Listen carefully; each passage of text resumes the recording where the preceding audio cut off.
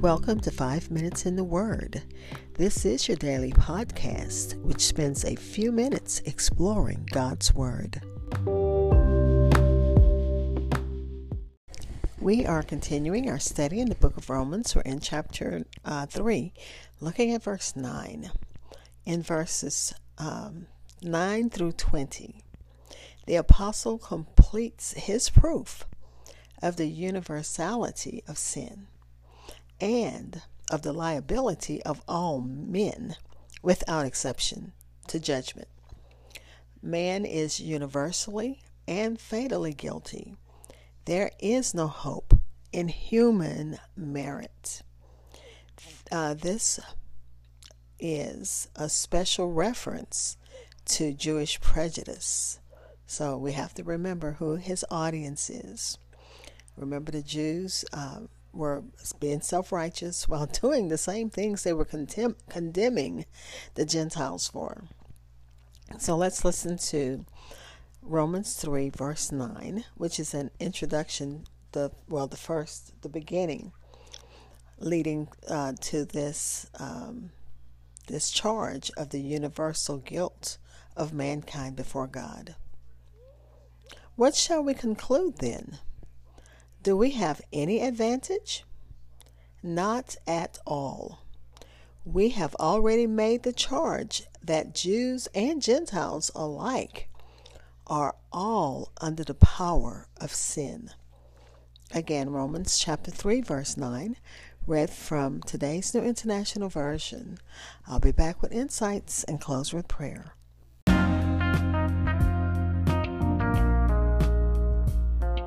Hi, this is Hope Scott, and I pray that you are enjoying my podcast. Stitcher listeners, you can listen, like, and follow on Pandora. 5 Minutes in the Word is available on your favorite podcast apps, including Amazon Podcast, Apple Music, Spotify, and so many others. Please like and follow 5 Minutes in the Word on Facebook and Twitter. Again, that's Romans chapter 3, verse 9, read from today's New International Version.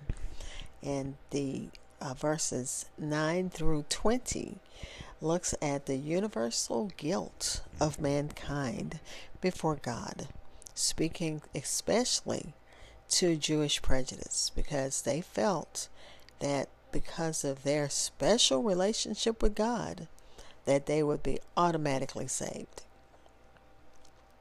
In Romans chapter 3, verses 1 through 8, Paul has shown that the historical prerogative of the Jews as a race entrusted with the oracles of God, real and great as it is, does not exempt them from the universal rule that God will reward every man according to his works. And here Paul puts himself in the place of his fellow countrymen, and imagine them asking, are we surpassed? Is it that the Gentiles who have the advantage of us? Is it the Gentiles who have advantage of us instead of us having advantage of them? And Paul is saying, no, you're not better than they are. Since Paul was Jewish by birth and heritage, when he says we, he means we Jews. We are not better than the Gentiles. The point is that by nature, the Jewish person is no more right with God than the pagan or the moralist. Paul demonstrates that the pagan, the moralist, and the Jew are all under sin and under condemnation according to God's laws, according to even their own laws that they've read all of their lives, the law and the prophets. Under that, they're still under sin and under condemnation. Under sin is a powerful phrase, the commentary says. It speaks of our slavery to sin, literally meaning sold under sin. By nature, every person knows what it is like to be a slave to sin, both Jews and Greeks. Under the power of sin, but chiefly under the guilt of sin, and that's pool. And I know that that is true even in my life. I cannot say that I've lived this godly life from birth to the age that I am now. I know the power, the guilt of sin. I understand what Poole is speaking of, because there are so many things that I have to keep telling God. I'm so sorry that I did this, and I'm sorry that I did that. I'm sorry I didn't trust you in this situation. I'm sorry I didn't trust you in that situation. Please forgive me, Father. And Morris says about under sin, he is regarding sin as a tyrant ruler, so that the sinners are under it, under sin's dominion, and cannot break free. And then as I read that, I thought of people who maybe have a drug habit and have been trying for years to break that habit. So you can imagine that sin is like that. It's like that James Brown song about the demon heroin. How powerful that drug is to just take you to the grave, but you still want it. And that's how sin is. It'll take you to the grave, but you still want to do what you want to do. And then Paul says that both Jews and Gentiles are under sin.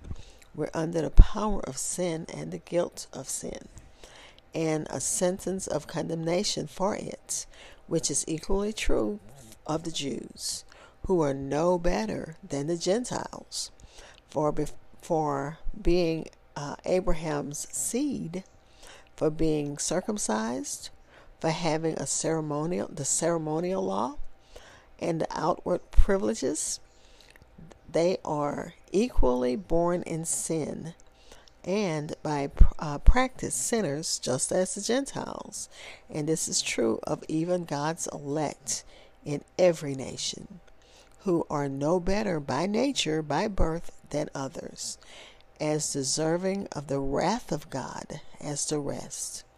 No better in their tempers or dispositions, in the endowments of their minds, or outward circumstances of life, nor better qualified to receive and improve the grace of God bestowed upon them than others. Again, Paul is saying, no one is better than the other. No one. All have sinned and fallen short of the glory of God. Let's pray.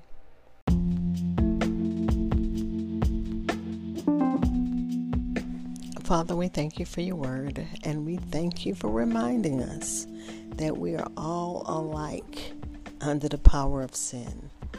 That, man, we're universally guilty before you. But we thank you for your grace, your mercy. We thank you for your darling Son, who was sent to earth to die for our sins. We thank you, Father. And Paul is going to continue telling us and letting us know what we need to know to be saved, to be sanctified, to be set free from the power of sin that would rule us. As Morris says, a tyrant ruler. We're under sin's dominion and can't break free. But for the power of God, for the power of the Holy Spirit, for the blood of Jesus Christ, we thank you, Father. Father, we pray for those who need you in a special way. There were more deaths of people that were, I guess, icons of our time, like Sandra Day O'Connor. So we pray for that family. Father, we're praying for those who need you in a special way. Whatever their needs are, Father, they can articulate them and place them before your feet, because you said to cast all of our cares upon you, because you care for us. Father, we're thanking you in advance for answered prayers. In Jesus' name, amen.